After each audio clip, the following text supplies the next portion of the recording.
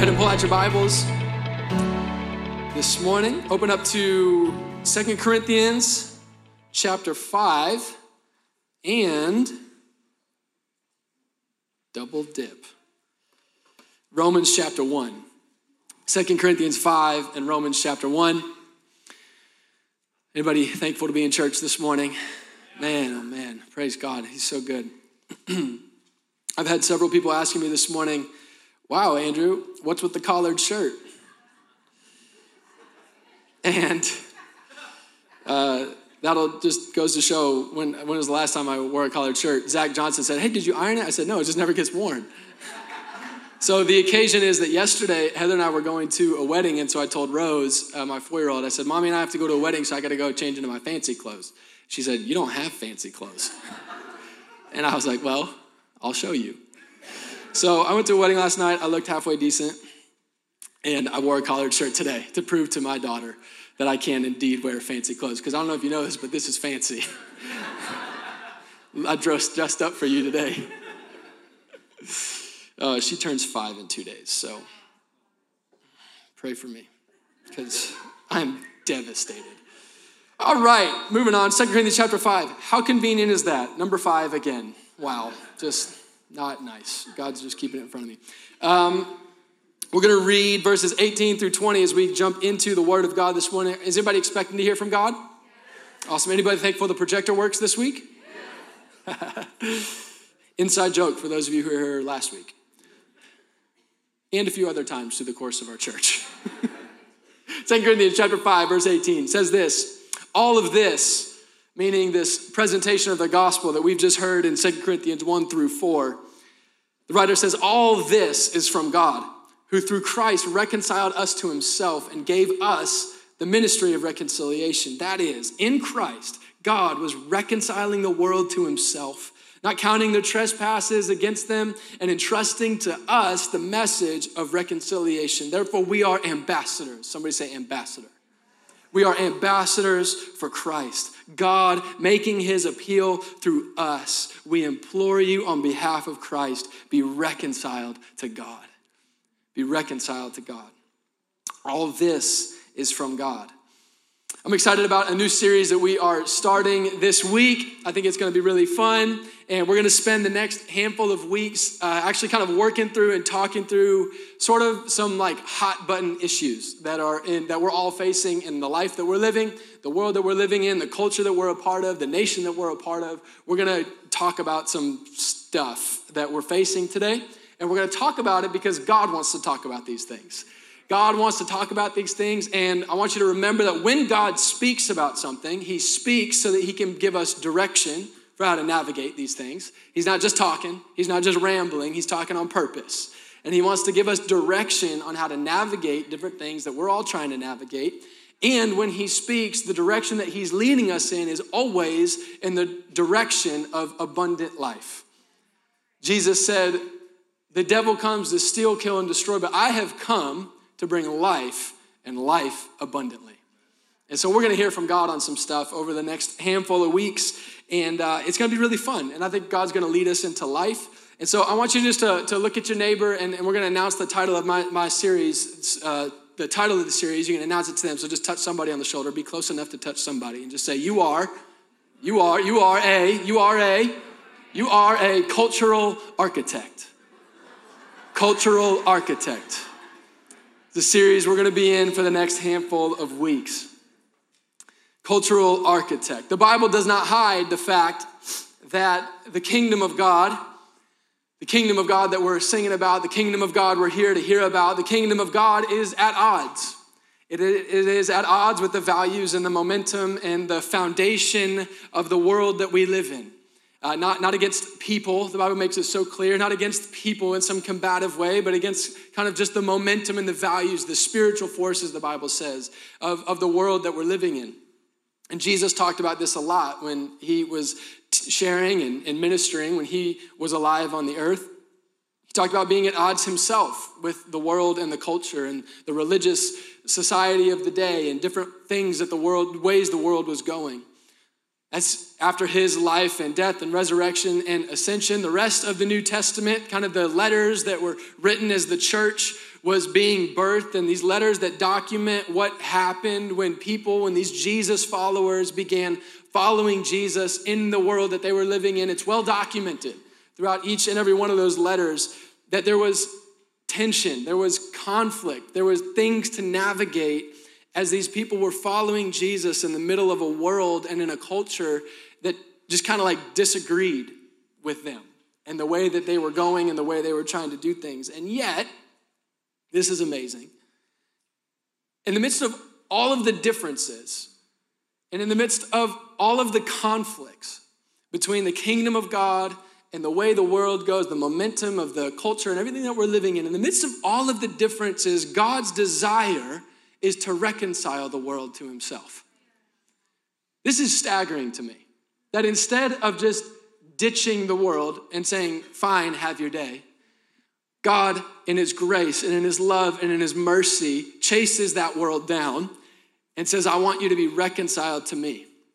Not only is his desire for the world to be reconciled to himself, he actually puts in all of the effort to reconcile the world to himself. In the midst of the conflict, in the midst of the disagreement, we see a God who puts in a great effort to reconcile the world to himself. And the way he did it was by loving that world so much that he gave his only son, that whoever would believe in him would not perish but have eternal life. He gave this son not to judge the world, but to save the world through him. Or as 2 Corinthians 5 puts it, Jesus reconciling the world to himself by not counting their trespasses against them. This is good news. And then it says in 2 Corinthians 5 that we read that this Jesus reconciling the world to himself has given us this message. He's given us this message of reconciliation. We have been given this incredible message from an incredible God to give to this world that we are living in. We implore you, be reconciled to God. Be reconciled to God. And over the course of the next several weeks, as we talk about being cultural architects, we're going to talk about a lot of different things. And I'm going to say some things that are probably going to be uncomfortable. Some people might think them controversial at different times. Some things might be uncomfortable or controversial just because they're true. They might be just because I'm going to say some things that are honest. There's going to be some things I say that are kind of vulnerable. There's probably going to be some things that I don't say right. But there are things that we have to talk about. There's things that we have to talk about because as followers of Jesus, we are called to live and carry and create this culture, this kingdom culture that it oftentimes is in conflict with the culture and the world that we're living in. Jesus said that the greatest commandment is to love God with everything you've got. Heart, soul, mind, strength. He says the second great commandment is a lot like it. Love your neighbor as yourself.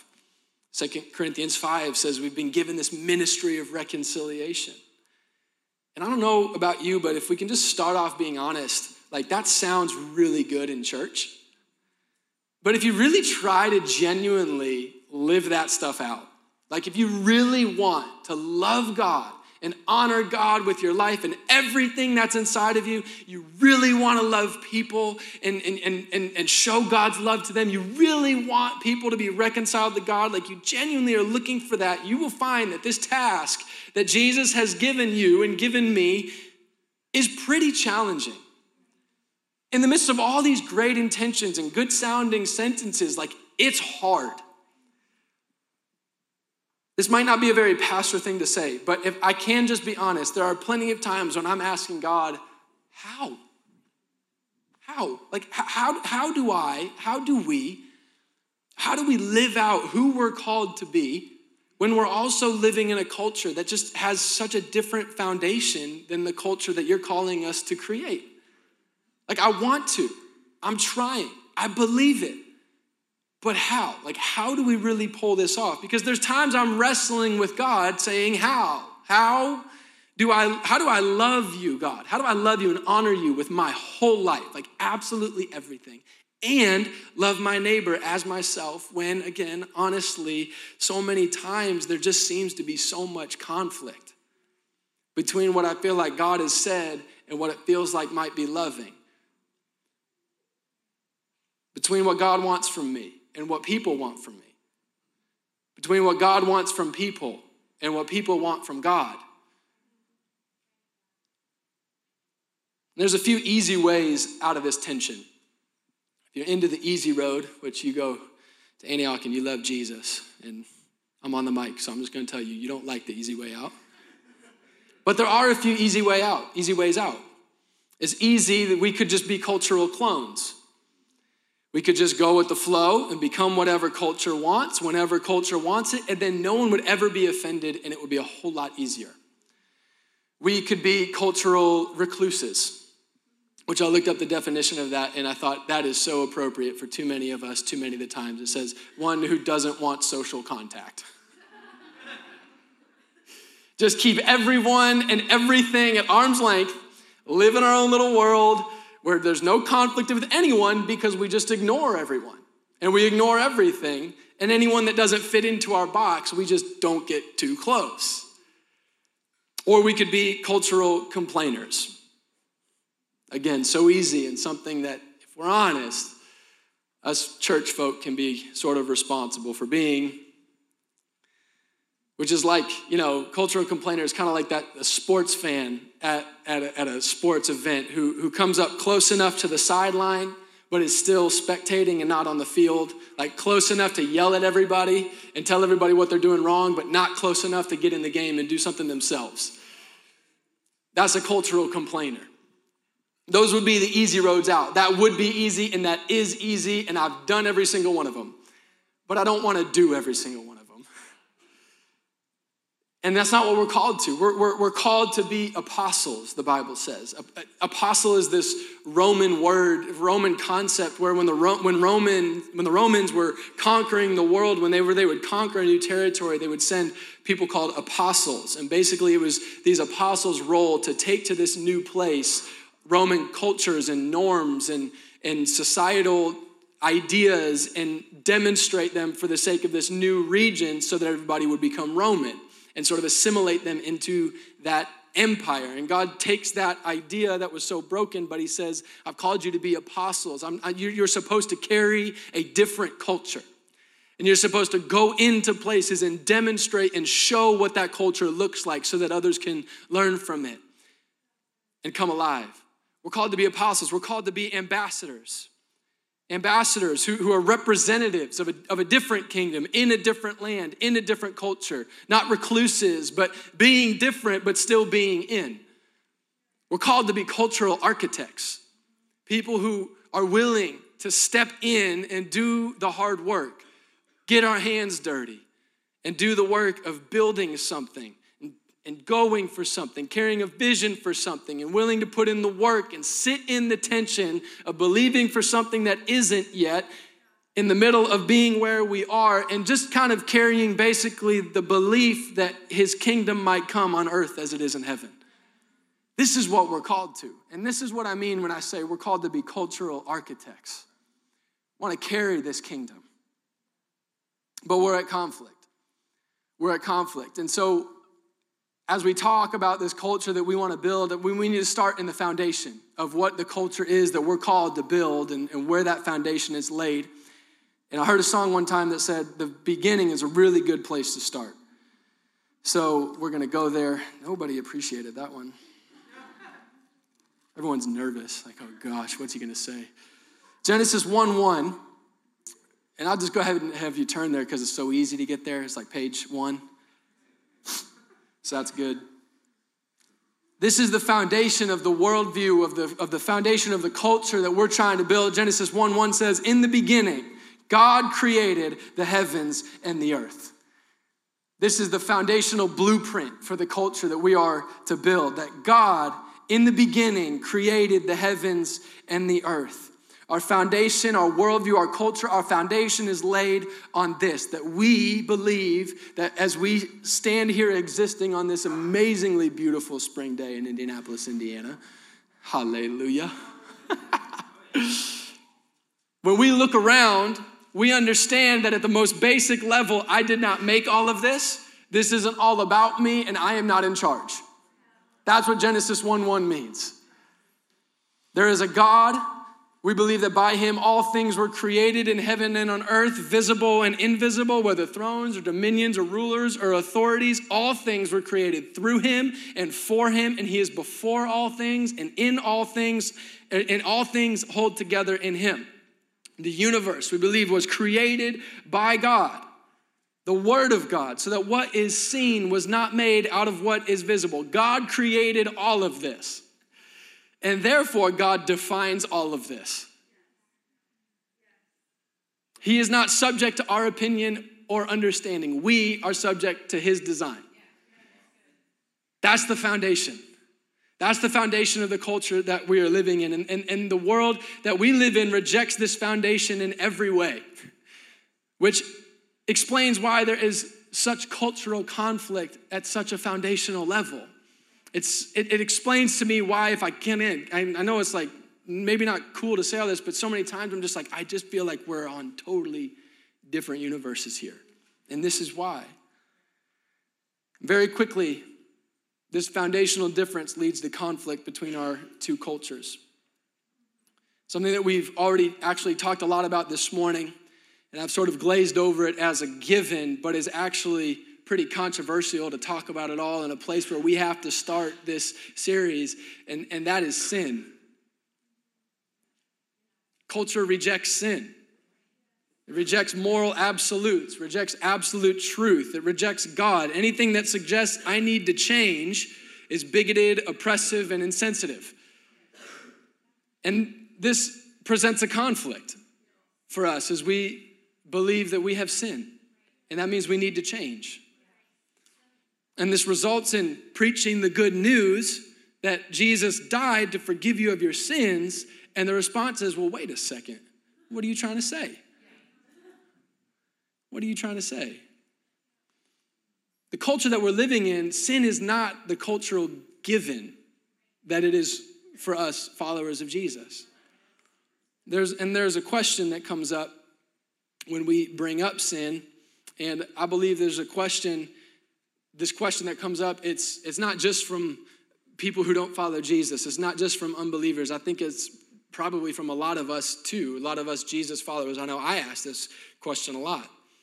Because I'm sure that the majority of the people in this room are followers of Jesus, which means kind of by definition, you've recognized I have sin and I need Jesus. So I know that on so many levels, this is like a preaching to the choir thing, but I'm not doing this to prove a point. It's more just to mobilize us and say, how do we handle this conflict? Because this isn't about being right. This is about loving God with everything we have and loving our neighbor as ourselves. And sometimes that's hard, and the easy way would to just be right. But I want to learn how to love. And so we've got to talk about these things. So there's this question, even among Jesus followers who understand and accept the reality of sin. I know I've asked this question a lot. Is that okay, if sin is a thing, okay, I believe sin is a thing or I don't, but either way, if sin is a thing, what is it? Sounds bad. But what is it? And you can kind of ask that from a place on a sliding scale of cynicism and acceptance, but still the question remains, okay, if there is sin, what is it? So I had you open to Romans chapter 1. So go back to that if you went to Genesis 1.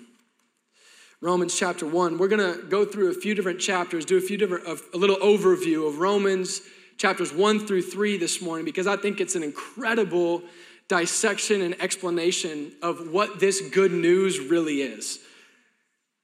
It serves as a great outline for what the gospel really is. Starting in Romans chapter 1. If you're there, say I'm there. Nice. Romans chapter 1, a guy named Paul wrote it. God uses Paul to write, and it starts off with a welcome. But in verse 18, Paul has just mentioned that I'm not ashamed of this gospel. It's the power of salvation. And again, that's kind of where we start and stop, is Jesus forgives you of your sins. But let's dig into the question, okay, if I have sin, what is it? In verse 18, the Bible says this, for the wrath of God is revealed from heaven against all ungodliness and unrighteousness of men, who by their unrighteousness suppress the truth. He's starting to define for us, what is this sin that we need to be saved from? He has laid out for us, and we've begun this morning understanding that God is the creator. God is the definer of everything that is. And so sin is kind of the concept or the reality of whatever does not line up with that designer, whatever is ungodly. The design is godly because God made it, hence the ly on the end, right? So godliness is things by God's design. And the verse 18 says that God's wrath is against all ungodliness. So whatever doesn't line up with the designer, whatever doesn't line up with God, that is sin. And it says here in verse 18 that this ungodliness, or as a synonym, this unrighteousness, the opposite of the design, not being aligned with what God called things to be, he says that it suppresses the truth. That this ungodliness, when things are not in line, that it suppresses the truth. In other words, there's no neutral ground. There's no neutral ground. There isn't godliness, neutrality, and ungodliness. There's godliness and ungodliness. One or the other. You're either following the design or you're not. This is the blueprint. Verses 24, if you skip down, we're going to skip around a little bit, but I know you're smart people and you can keep up.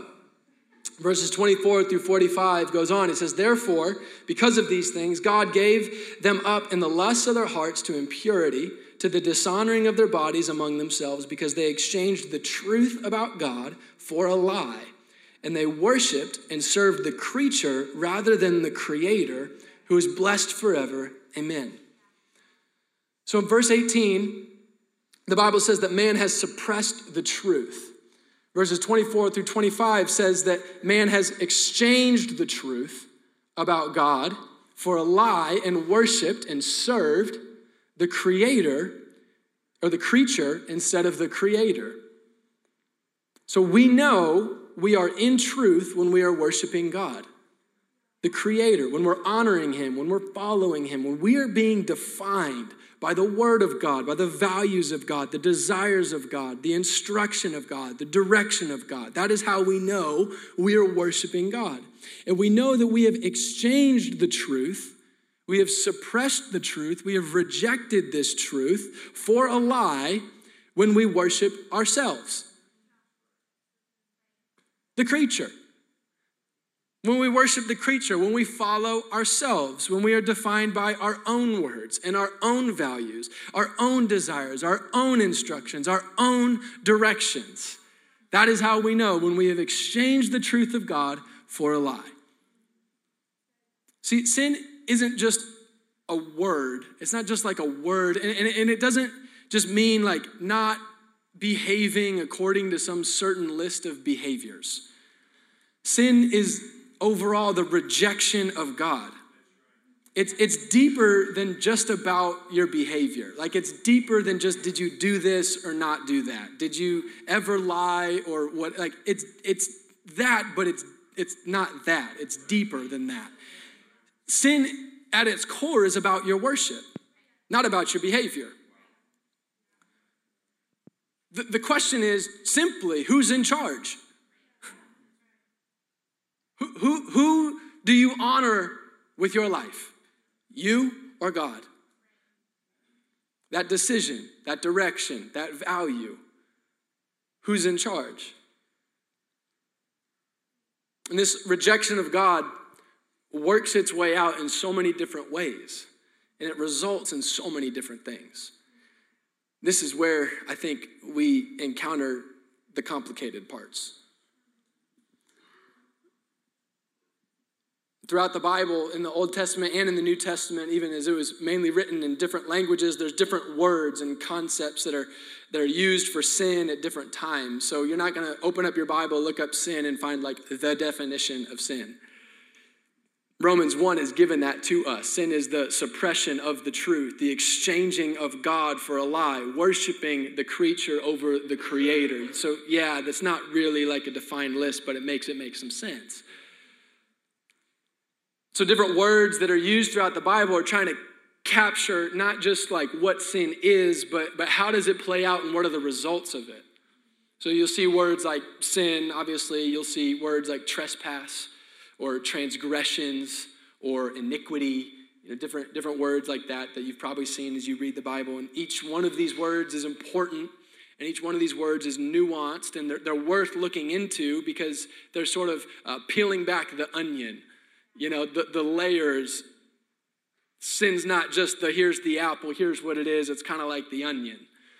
And all these different words are helping understand what does it look like in my life when I've exchanged this truth and all of these things.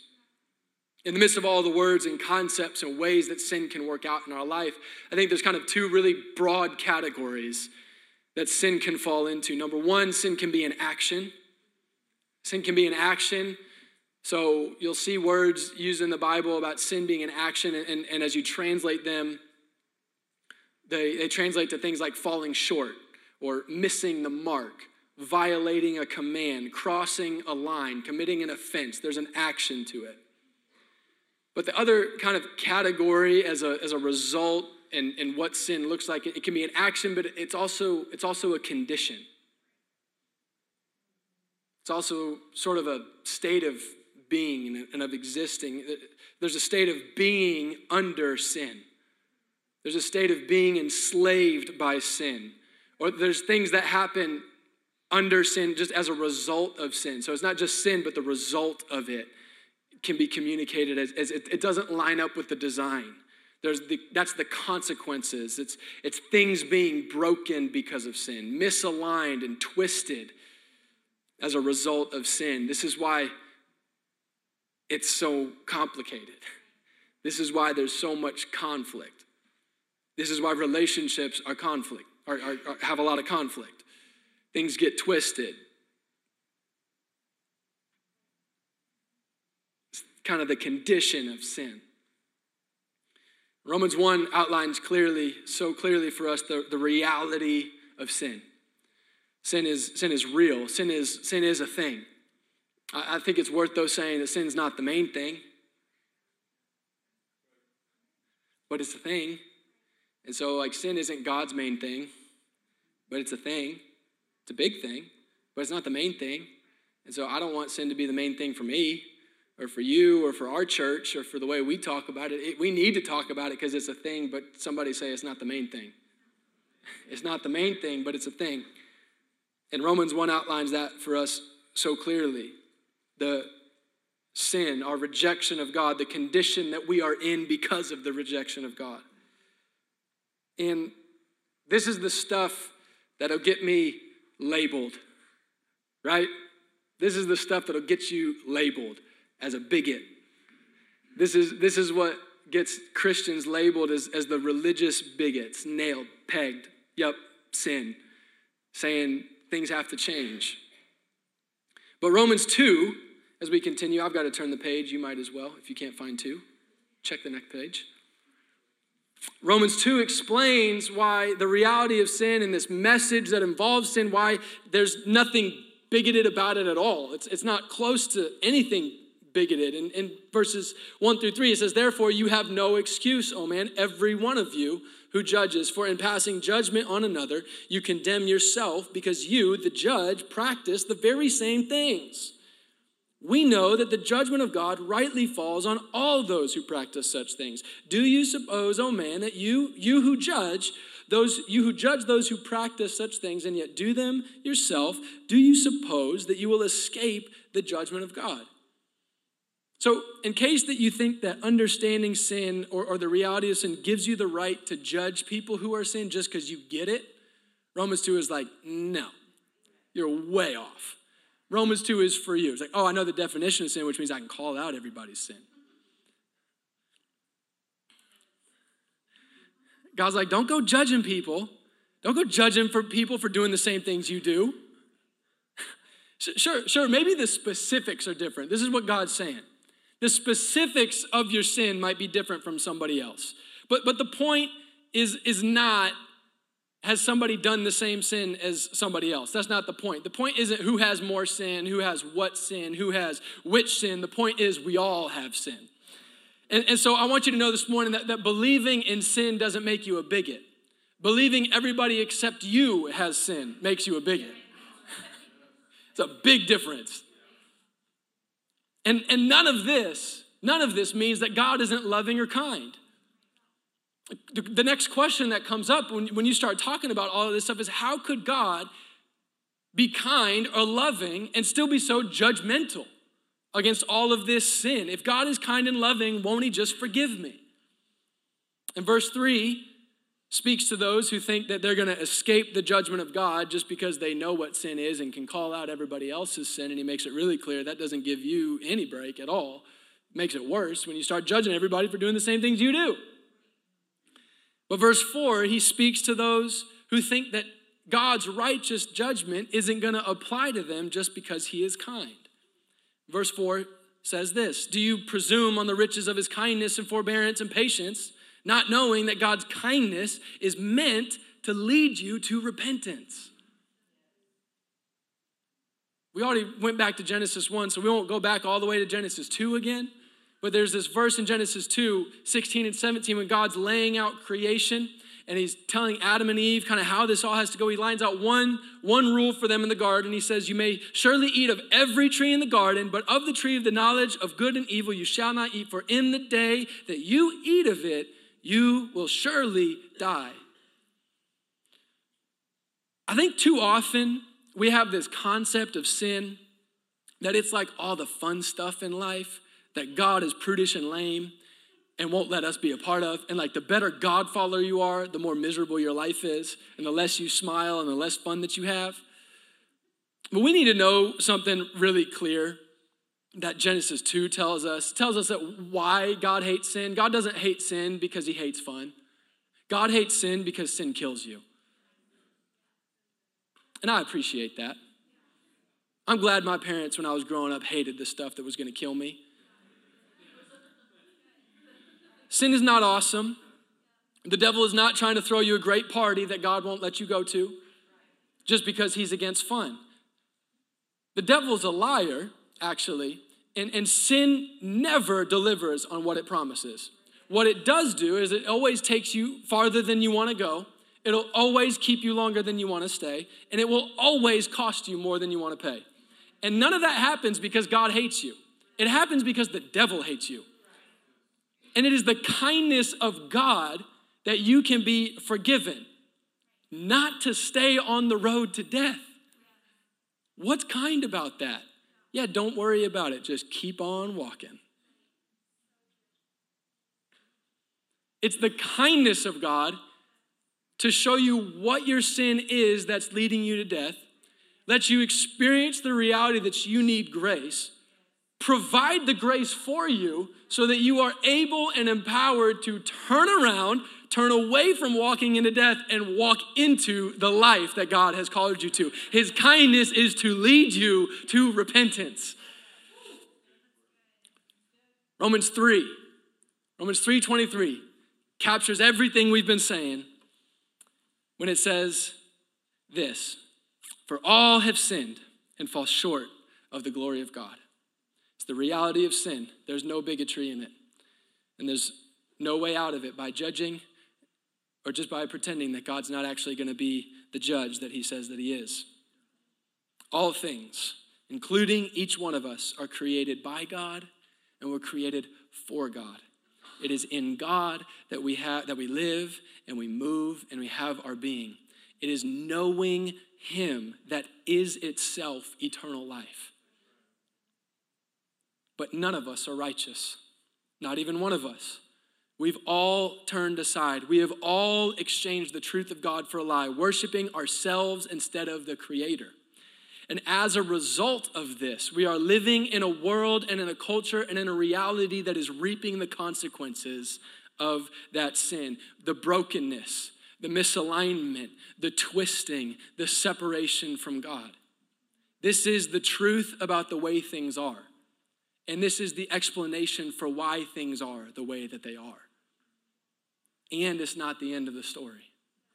It has to be the beginning of the story. But it is not the end of the story. Romans 3:23, but if we keep reading, for all have sinned and fall short of the glory of God. And, somebody say, and this same all have sinned and fall short of the glory of God and are justified by his grace as a gift through the redemption that is in Christ Jesus, whom God put forward as a propitiation by his blood to be received by faith. This was to show God's righteousness because in his divine forbearance, he had passed over former sins. I want you to get this in verse 26. It was to show his righteousness at the present time so that God might be just and the justifier of the one who has faith in Jesus. What's so good about this good news is that through Christ, God is able to be both just and the justifier. Because he is good, because he is loving, he must be just. There must be justice. There must be justice, not just for the sins committed, but the consequence of those sins.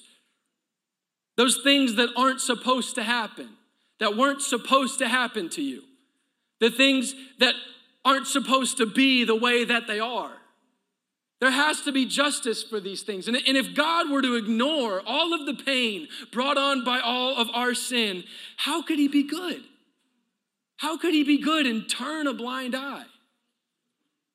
So Jesus offers himself, and by his blood, that's what that word propitiation means.